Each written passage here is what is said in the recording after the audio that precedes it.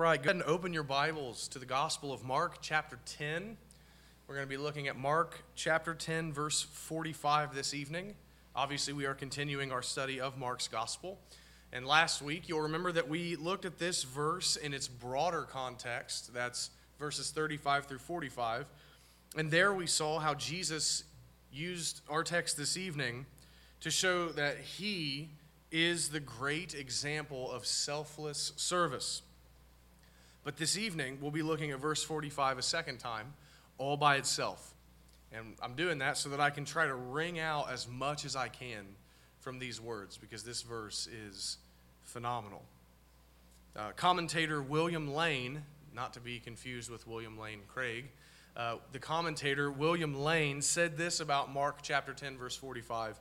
He said, "Each of the components of this highly compressed saying is significant." Right? So every aspect of this verse, and it's a compressed verse, so there's a lot that it's saying in very few words. Every aspect of this verse is significant. John Piper said, Mark 10:45 is what turns Christianity into gospel. It's what turns Christianity into good news. This one verse is dripping with gospel truth. It's jam-packed with gospel in just a mere 24 words.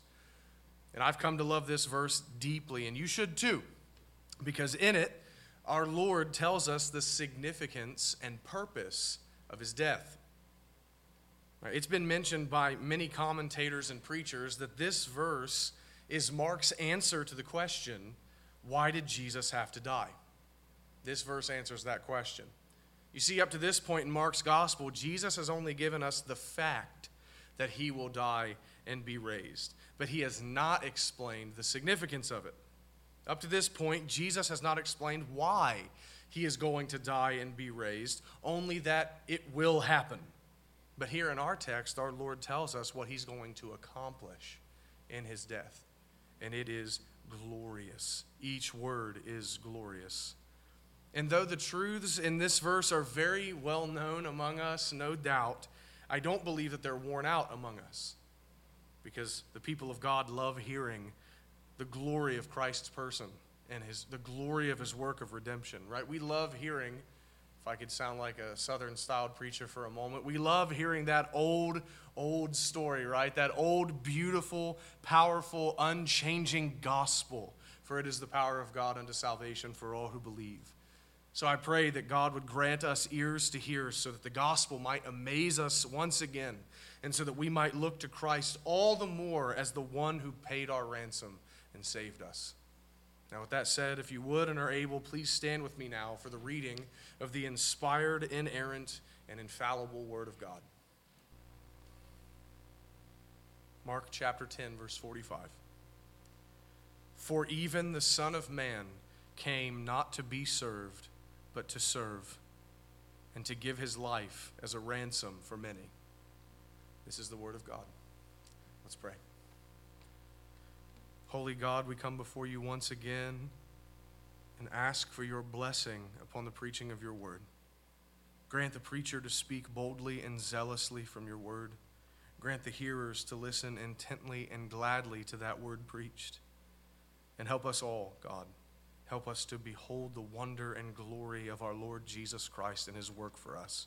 Glorify yourself this evening, we pray, and we ask for it in Jesus' name and for his sake. Amen. You may be seated.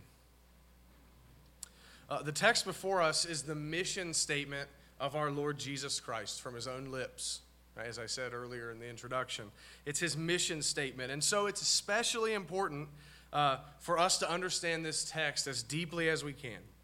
And because of that, what I'm going to do is walk through this verse phrase by phrase and even word by word at times so that we can see all that our Lord intends us to see. Right, so let's just go ahead and dive into it. Our Lord begins by saying, "For even the Son of Man," we'll stop there. "For even the Son of Man," he begins by referencing himself as the Son of Man. If you didn't know, this is Jesus' favorite self-designation. Right? It's his favorite title for himself. It's his favorite nickname, if you want to be more casual about it. It's his favorite title. And he's the only one who uses that title, Son of Man, in the entire New Testament. It's a Jesus-exclusive thing. He refers to himself as the Son of Man. And what he's doing here is he's calling our minds to an Old Testament text, right? Namely, Daniel chapter 7, verses 13 through 14, where we read about one who is referred to as the Son of Man, right? And I'm sure some of you, every time that we've seen this phrase, Son of Man, in Mark's Gospel, I take you back to Daniel 7, right? Some of you are probably like rolling your eyes a little bit, right? But I do this because I'm of the opinion that nearly every time, if not every single time, that Jesus uses the title Son of Man, we are to be reminded of this figure in the book of Daniel. All right, so let me read this text. Daniel chapter 7, verses 13 and 14. Daniel says, I saw in the night visions, and behold, with the clouds of heaven, there came one like a son of man. And he came to the Ancient of Days. This is God the Father. He came to the Ancient of Days and was presented before him. And to him, the Son of Man, to him was given dominion and glory and a kingdom, that all peoples, nations, and languages should serve him. His dominion is an everlasting dominion which shall not pass away, and his kingdom one that shall not be destroyed. Daniel says that he saw one like a son of man. That is, he saw a human. He saw a man. And that Son of Man, this is important, came with the clouds of heaven. This will all make sense in a minute. Just keep tracking with me. The Son of Man came with the clouds of heaven. That's a reference to deity. Maybe you didn't know that. It's a reference to deity. You can look it up for yourself. Psalm 104, verse 3, Isaiah 19, verse 1. It is God who rides on the clouds. It's God who comes riding swiftly on a cloud. God who comes on the clouds. And here, this Son of Man is riding on clouds, going up to the Ancient of Days. The Son of Man is God. He's divine. He's truly human and truly divine. This is the God-man. This is Jesus. And this Son of Man, Daniel says, received an eternal kingdom from God. God the Father gives the kingdom to God the Son, and the Son of Man will reign over the whole earth forever and ever in his kingdom. Again, this tells us that the Son of Man must be divine. For only God has the right to rule over all creation with sovereign and eternal dominion like this. And Daniel tells us that the Son of Man is going to do just that. The Son of Man is God incarnate. The Son of Man is God in the flesh. And again, as I've already said, Jesus Christ is this Son of Man that Daniel spoke of. He wants us to think of this figure from Daniel's vision whenever he calls himself the Son of Man. He is the one, Jesus is the one to whom all the world will be given, the one to whom all the world will bow down, the one who will be worshiped by all, the one who will be served by all the nations. The Son of Man is the glorious and great King of all the earth. This is Jesus. And he entered into this reign, if you were wondering. He entered into this reign in his kingdom and dominion when he ascended to heaven in a cloud. When he ascended to the Ancient of Days and was seated, Psalm 110, and was seated at the right hand of God the Father Almighty and was crowned king. But before he would be crowned, he would go to a cross. Before he would be crowned, he would go to a cross. He said it 3 times now in Mark's Gospel, 3 times. And that's what Mark 10:45 is all about. This glorious and great Son of Man who is God incarnate, this one who is given all authority to rule and govern the world, who will be served by all the nations, this Son of Man is Jesus. And if you're wondering why I'm driving this point home, I'll tell you. I'm driving this point home because what we're about to consider for the rest of this verse was done by this very same Son of Man. What we're about to consider for the rest of our time together was done by this one. The one who will give his life as a ransom for many. The one who has come to serve sinners by giving his life for theirs is no ordinary person. He's no mere man. He's no random person chosen. He is the Son of Man. Stand amazed, Christian. Before we go any further, stand amazed at this. Never lose sight of just who it was who gave his life for you. It was the glorious Son of Man of Daniel 7. It was the eternal Son of God who took on flesh to ransom us. The one whom you should have served you. The one who reigns in glory and majesty forever and ever first came to die for you. Don't ever lose that. Don't ever lose that. If you lose that, you'll lose the glory of Christ. That he would humble himself and become a servant. You'll lose his glory, that this majestic Son of Man would die for sinners. You'll lose the glory of Christ. You'll lose the glory of the gospel. You'll never be amazed at him if you forget just who he is and who you are as a sinner. Never forget that it was the Son of Man, Son of God, who came to do all that this verse says.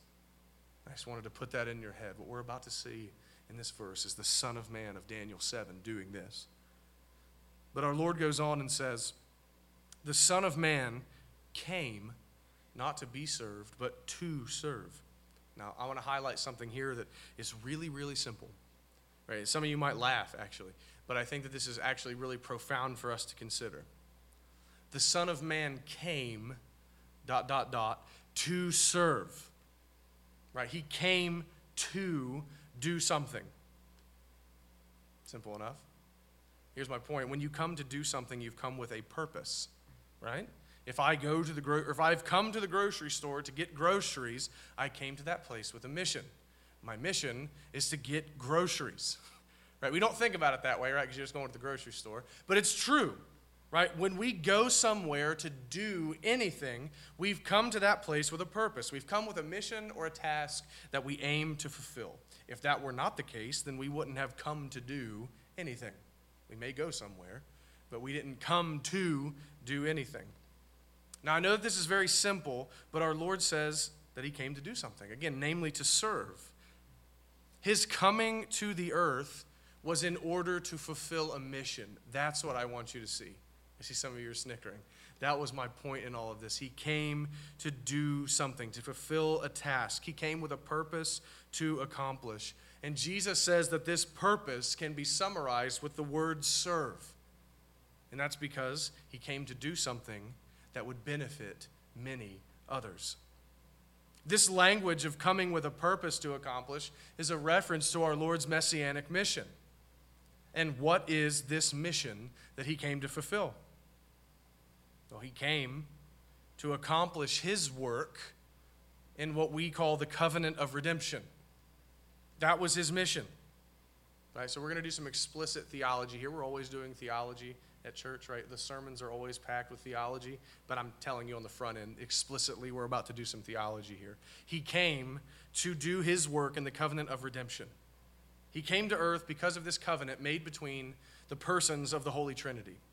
Now, our confession actually speaks of this in the 1689, chapter 7, paragraph 3. It's our church's statement of faith, where we read this. I'll read this to you. Stay here with me. This covenant, referring to the covenant of grace, by which everyone who has ever been saved is saved. This covenant is revealed in the gospel. First of all to Adam in the promise of salvation by the seed of the woman, and afterward by farther steps until the full discovery or establishment thereof was completed in the New Testament or New Covenant. And this covenant, is founded in that eternal covenant transaction that was between the Father and the Son about the redemption of the elect. So our confession is saying that God's design to save sinners through the covenant of grace is revealed in the gospel. And that gospel was promised first to Adam, right? Genesis 3, the serpent crusher is going to be born. The son is going to be born of Eve, who's going to crush the head of the serpent. Right? This gospel is promised to Adam, and then it's revealed by further and further promises until it was finally established in the new covenant. And that covenant through which sinners are saved, the new covenant in the blood of Christ, was founded in a covenant made in eternity past between the Father and the Son to save sinners. I know that is a lot, so let me give you some summary statements on that. It boils down to this. The new covenant, which is the covenant that saves sinners, through the blood of Jesus was brought about in time and history by Jesus Christ because of a prior covenant made first between the Father and the Son concerning the salvation of God's people. In other words, Jesus Christ came into the world in order to accomplish the work that He and the Father had covenanted together to do. And that work was the salvation of sinners by Jesus' living, dying, and being raised on their behalf. Jesus came to accomplish a mission to fulfill the covenant that He and His Father had made before the world began. A covenant that, when fulfilled, results in the salvation of sinners, or you could say serving them by saving them. The covenant of redemption is the agreement between the Father and the Son to bring the elect salvation. It is the plan of God from eternity past to save sinners. And I'll be honest with you and let you know up front that this theological phrase, covenant of redemption, is not found on the pages of Scripture. It's just not. But brothers and sisters, the concept is everywhere. The concept is everywhere. The theological phrase isn't in the Bible, but the concept is there, and that's what matters. In Titus chapter 1, verses 2 and 3, the Apostle Paul speaks of the hope of eternal life, which God, who never lies, promised before the ages began. Eternal life is promised before the ages began. Eternal life through Jesus Christ. What does that mean? Well, it means that the plan to send Jesus into the world to serve and save sinners existed before the ages began. The Father and Son had already covenanted together before the ages began to do this work. Another text, Revelation 13:8, speaks of not having your name, or speaks of those whose names are not written before the foundation of the world in the book of life of the Lamb who was slain. The book of life of the Lamb who was slain existed before the foundation of the world. That's what this text is saying quite clearly. And that means that Jesus, the Lamb who was slain, had before the world began agreed to come and be slain to save all whose names are written in that book.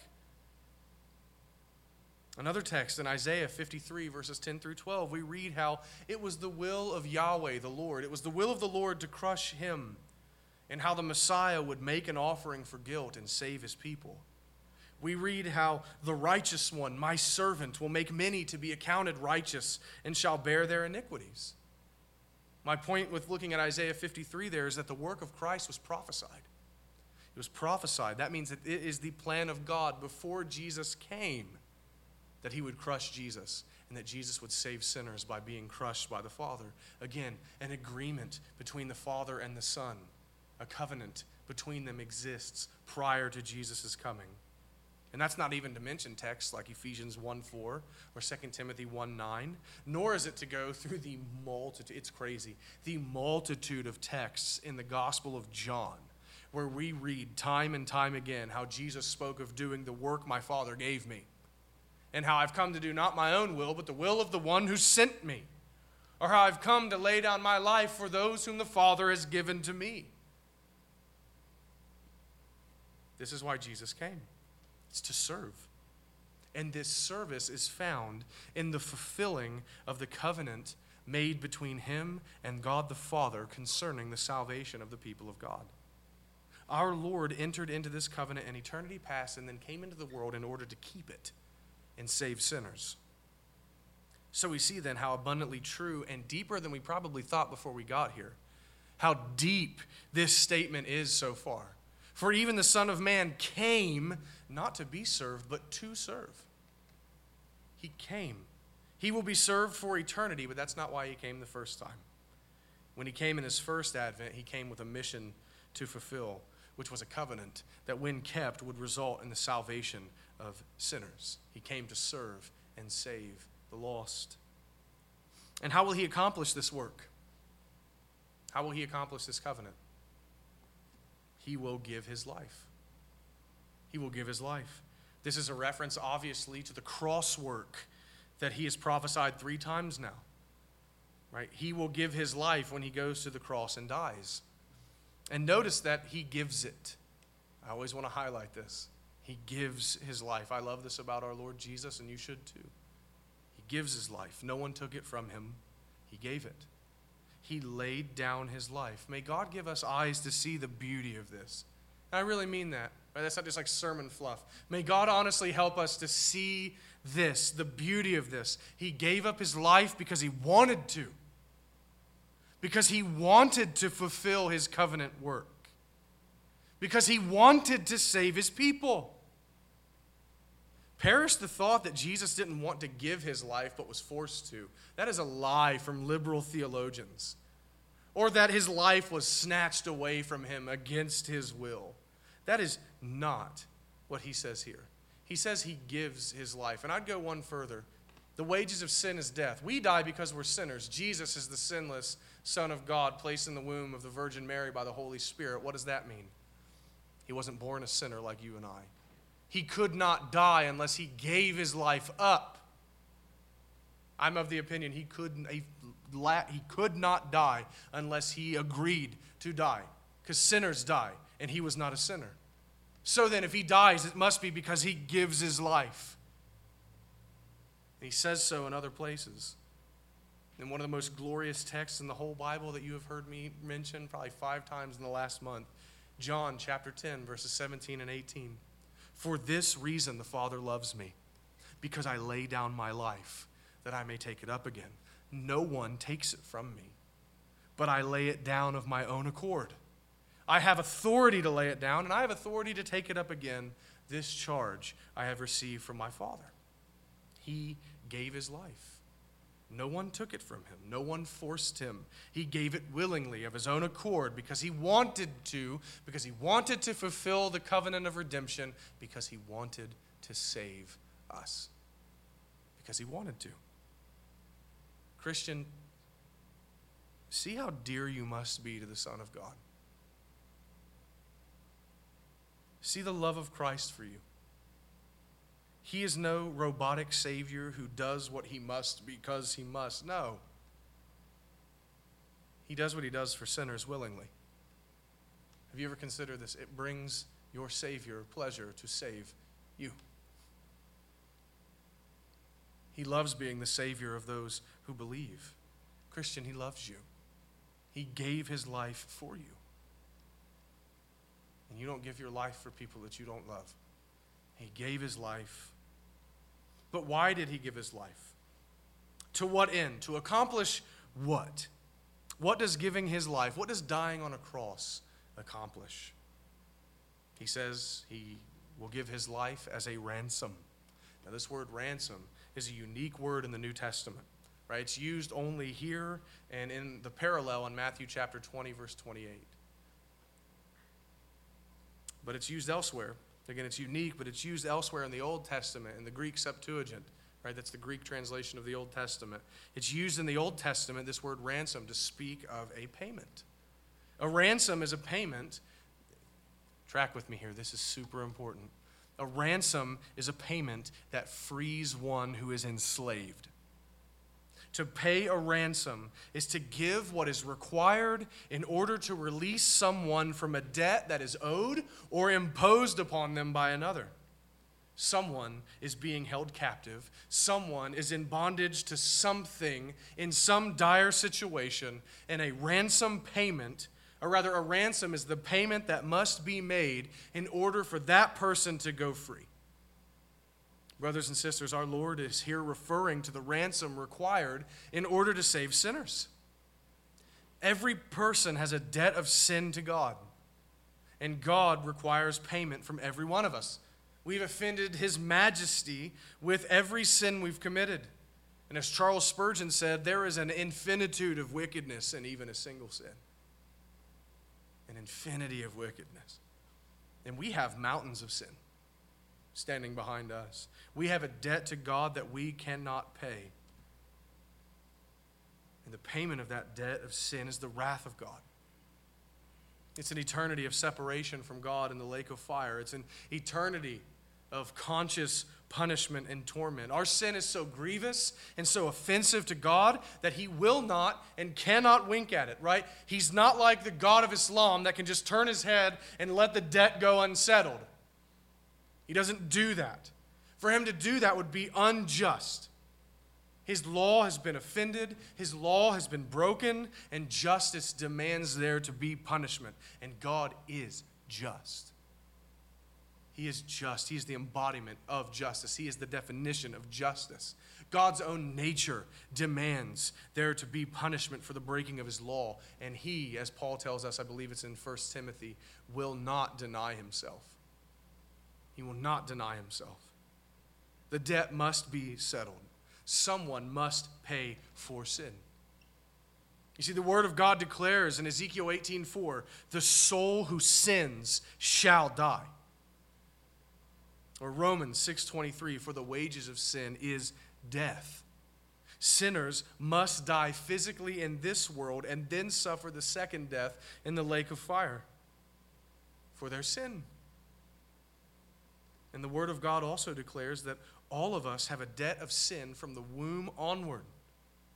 Psalm 51:5, behold, I was brought forth in iniquity, and in sin did my mother conceive me. What's King David saying here? He's saying from the moment sperm met egg, I was a sinner. He inherited Adam's guilt as we all have.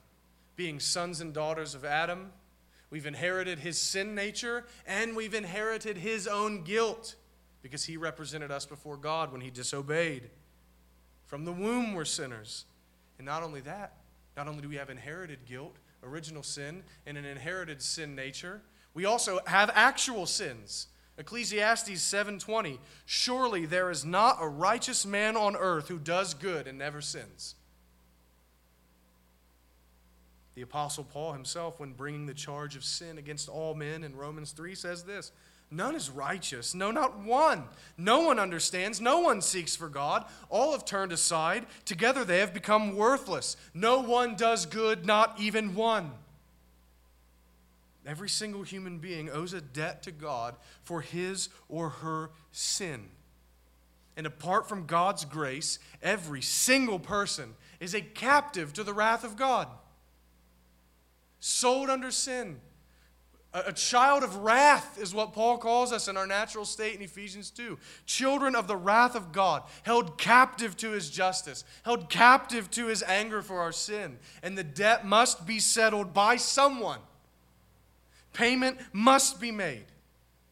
And if the sinner pays, then they will pay forever, because the offense is so great against an infinitely holy God. And an infinitely heinous transgression requires an infinite punishment. We need someone to pay our debt. You could put it this way, in line with our text, we need a ransom, or we will be damned for eternity. And praise God, he has provided a ransom. He has provided a way for our debt to be settled. You see, God, being the one to whom the debt is owed, has the right to receive payment however he pleases, so long as the payment is made. And he was pleased to exact that payment for sin from another instead of us. And that is why Jesus goes on to say one of the most glorious words in the entire Bible. For. Maybe you didn't know that that's a glorious word, but it is. For. This word is precious. In the original language, the word is anti. Literally, it means in place of. Whenever someone's an antichrist, it doesn't mean that they're against Christ, although they are against Christ. It means they're a false Christ that someone is putting in place of the real Christ. That's what an antichrist is. Anti means in place of. When something is given for another thing, it is given in place of that thing. If me and you made a trade, I would give you this for that. I would give you something in place of the thing you gave me. Jesus gave his life as a ransom, literally, in place of, is what he says. In place of sinners. This word for is full of beauty for the sinner who knows what they deserve.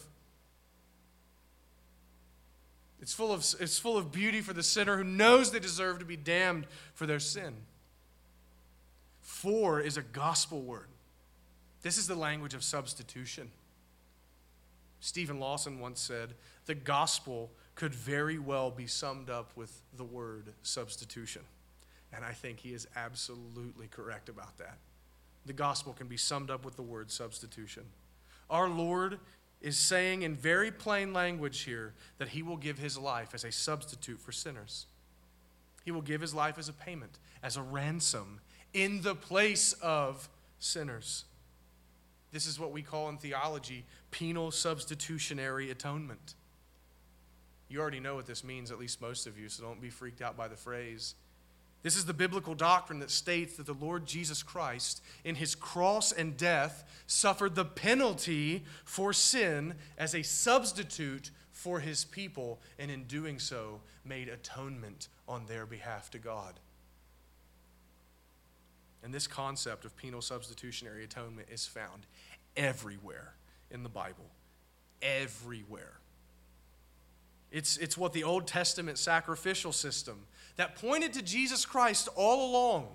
It's what the Old Testament sacrificial system was based on. This idea of penal substitutionary atonement. Now, time will not permit me to read all of the relevant texts on this, but let me offer you one brief one. Leviticus chapter 17, verse 11. For the life of the flesh is in the blood, and I have given it for you on the altar to make atonement for your souls, for it is the blood that makes atonement by the life. What we learn from the Old Testament sacrificial system is that when a person sins, that is, when there is guilt incurred before God for any form of disobedience, something has to die in place of the sinner. Something has to die. Something has to take the penalty for sin as a substitute for the sinner. And if that doesn't happen, then the sinner will bear his guilt before God and be condemned for it. The most basic thing we learn from Old Testament sacrifice is that a payment for sin must be made, or the offender will incur the wrath of God. But we also learn graciously that God is pleased to exact payment from someone other than the offender. And so atonement can be made on behalf of the sinner.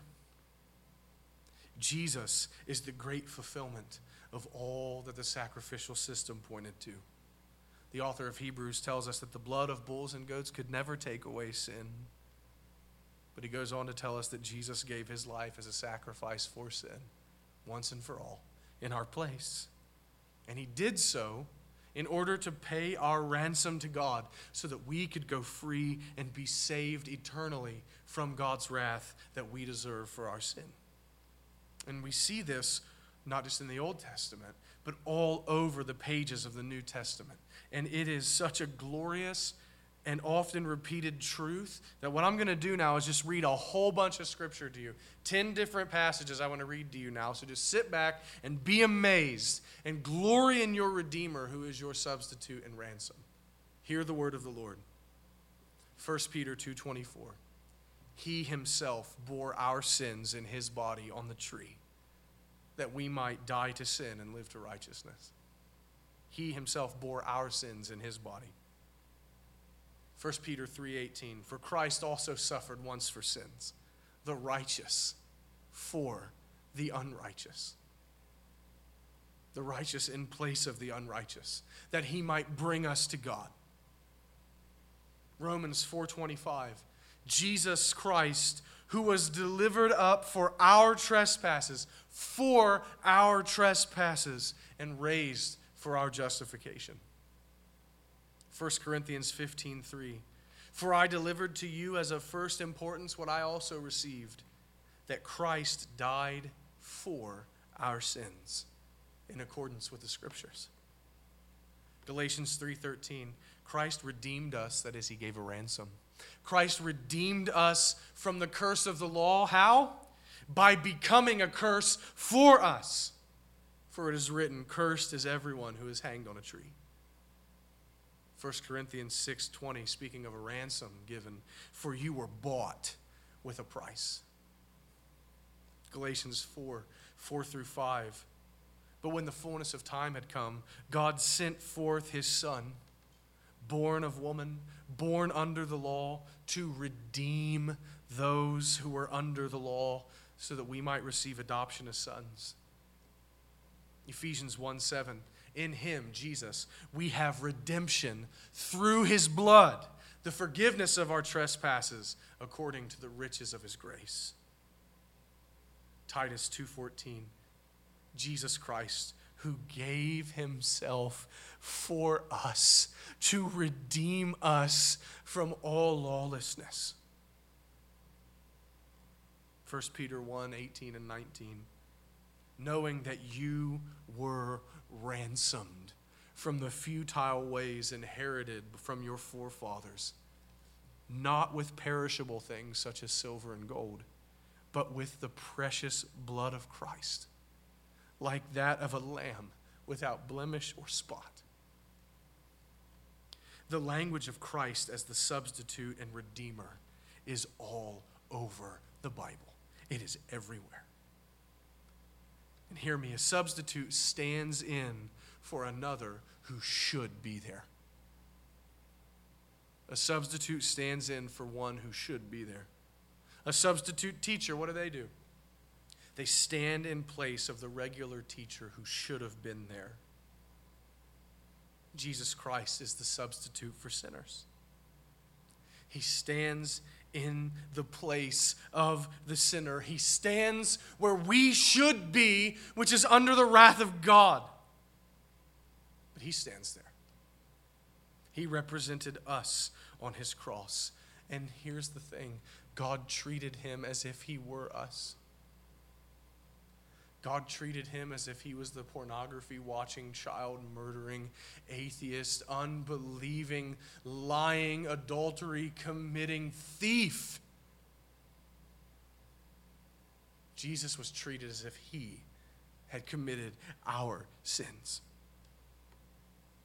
And he took that great cup of the wrath of God and drank it all. He bore the full punishment for our sins. And he propitiated the wrath of God. He satisfied. He made satisfaction for us in our place. And he paid for our sins as if he owed for them. His life for ours. His blood for our sin. His suffering for our salvation. He gave his life as a ransom. And he gave his life as a ransom for many, the text says. For many. And this phrase, for many, is probably a reference to Isaiah 53, verses 11 and 12, where we hear this echo a lot. We read this. Out of the anguish of his soul he shall see. This is referring to Jesus. Out of the anguish of his soul he shall see and be satisfied. By his knowledge shall the righteous one, my servant, make many to be accounted righteous, and he shall bear their iniquities. Therefore I will divide with him a portion with the many, and he will divide the spoil with the strong, because he poured out his soul to death and was numbered with the transgressors. Yet he bore the sin of many and makes intercession for the transgressors. The many refers to those who are saved by the work of the Messiah. That's who the many are. It's very easy to see there. He bears their iniquities and makes intercession for them, for the many. It refers to those for whom he makes atonement and intercedes. And in rabbinic literature, the many is a technical term. It's a term for the elect community. It's a term for the eschatological people of God. But in less academic language, it refers to the saved, to those who are saved in the end. It refers to the ones God has chosen to save through the Messiah. And here in our text, it means those whom God has chosen to save through the blood of Christ, the Messiah. Now listen, I know it may be controversial to some, but I am not ashamed to proclaim it. This is a particular redemption. It's a particular redemption. It is not a generic atonement. It's just not. It is specific. He died for the many. He died for the many. He gave a ransom for the many. And listen, If you think I'm stretching the text, just think with me for a moment. First off, the many in Isaiah are those who are saved. Not every single body everywhere, but those who are saved. And that's who Jesus gives a ransom for. But let's go further. Who do you pay a ransom for? Specific individuals, don't you? You give a ransom for specific people. You do not pay a ransom for mere possibilities. That is not how a ransom works. I assume we've all seen an action movie. You don't pay a ransom for people that you don't intend, or that aren't going to be freed. Right? You give a ransom for the one or ones you intend to rescue. And once the ransom is given, the one who has been ransomed goes free. Our Lord's ransom was for all those who were given to him by the Father to save in the covenant of redemption. It's all coming together now, isn't it? His atonement was made. His ransom was given for all those who were given to him by the Father. In John chapter 10, verse 15, our Lord says this, I lay down my life for the sheep. For the sheep. And then in verse 29, referring to those sheep, he says, my Father, who has given them to me, is greater than all. Jesus made a ransom for his sheep. He gave his life for those whom the Father had given to him to redeem and save. So then, we can say very clearly that our Lord gave his life for all those who would ever believe on him and in all ages and for none else. That is who he made the ransom for. He paid a particular ransom for a particular people.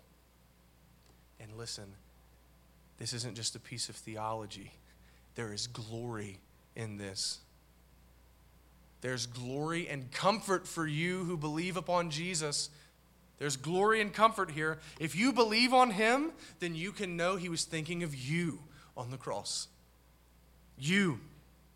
Hear me. He was not paying for a nameless, faceless church. No. He was purchasing those whom he had set his love upon in eternity past. Those whom he had covenanted with his Father to save. He was purchasing you specifically. He was purchasing you. He died for you specifically. He paid the ransom for you and your particular sins particularly. He loves you. Specifically, you. And notice how beautiful this is. It struck me this week. It's so simple. The one Son of Man will give his life. The one. And his life is so precious.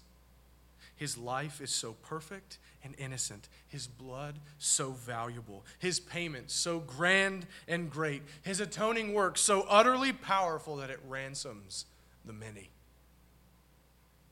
The one sacrifice of himself purchased all at once all of his people. Our Lord Jesus is mighty to save. The one sacrifice of himself, he saved us. Now allow me to say one final thing before application. I'm going to drive this home as hard as I can. I want you to notice that Jesus said he came to objectively accomplish the ransom for many. He came to do it. He will give the ransom, and he did. And so the many will go free, period. He will do it. He will give his life and pay for sinners to go free, and he will save them in doing so. Listen, he will not pay a ransom, and maybe the sinners will go free. No. He's not going to give a ransom and maybe they'll go free. His blood is too precious. His life is too costly. His work is too powerful. His sacrifice is too great for that nonsense. He will objectively pay the price, and so those for whom he paid the price of their redemption, that is their ransom, they will go free. He will not try to save sinners. God does not try to do anything. He just does his will. Our Lord Jesus objectively saved sinners by his cross. He did not make salvation possible.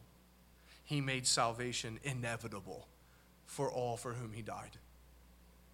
He did not make it possible. He made it inevitable. And that is why our Lord's final words on the cross were, "It is finished." It is finished. It's paid for. The transaction is over. The ransom has been paid. The sinners will go free. All who would ever believe upon him will be saved. And that is the fact of the matter, because God is just. Because God is just. He will not have Jesus pay a ransom for his people and then turn around and make them pay as well. That would be unjust. That would be injustice. That would be double payment. That would be double jeopardy in the courts of the Most High. That would be evil and unrighteous, but God is not evil. God is just.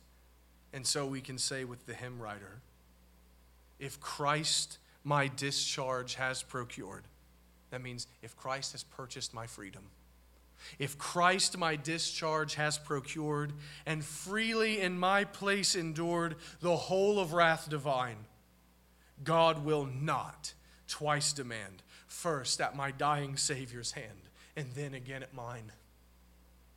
He won't do it. He won't do that. God will never make you pay for what Jesus already paid for. He paid. And those who believe on him are free. Free from wrath, free from condemnation, free from guilt, free from sin, free from hell. We are saved. Christian, put a period on the end of that sentence. We are saved. He paid our ransom with his blood. Hallelujah, what a Savior.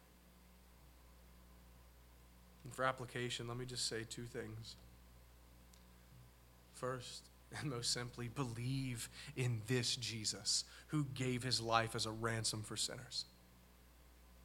If you question whether or not his ransom payment was for you, know this: he died for those who believe. Believe upon the Lord Jesus Christ and you shall be saved. Believe upon him and you can know for a certainty that your ransom was paid by him. Because he died for those who would believe.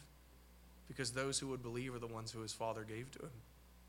Believe upon him and settle it forever that his ransom payment was for you. And have peace with God, because that's what he purchased for you in his cross. Believe upon Christ, have your sins forgiven, and have peace with God, because Jesus paid it all. And to those of you who believe, I say to you, rejoice, because you are saved. You are saved. The debt is gone. Free and clear. Christ has done it. We have been set free. So say it each day with tears of joy and a heart full of bursting. Christ has done it, and I am free. Amen. Let's pray.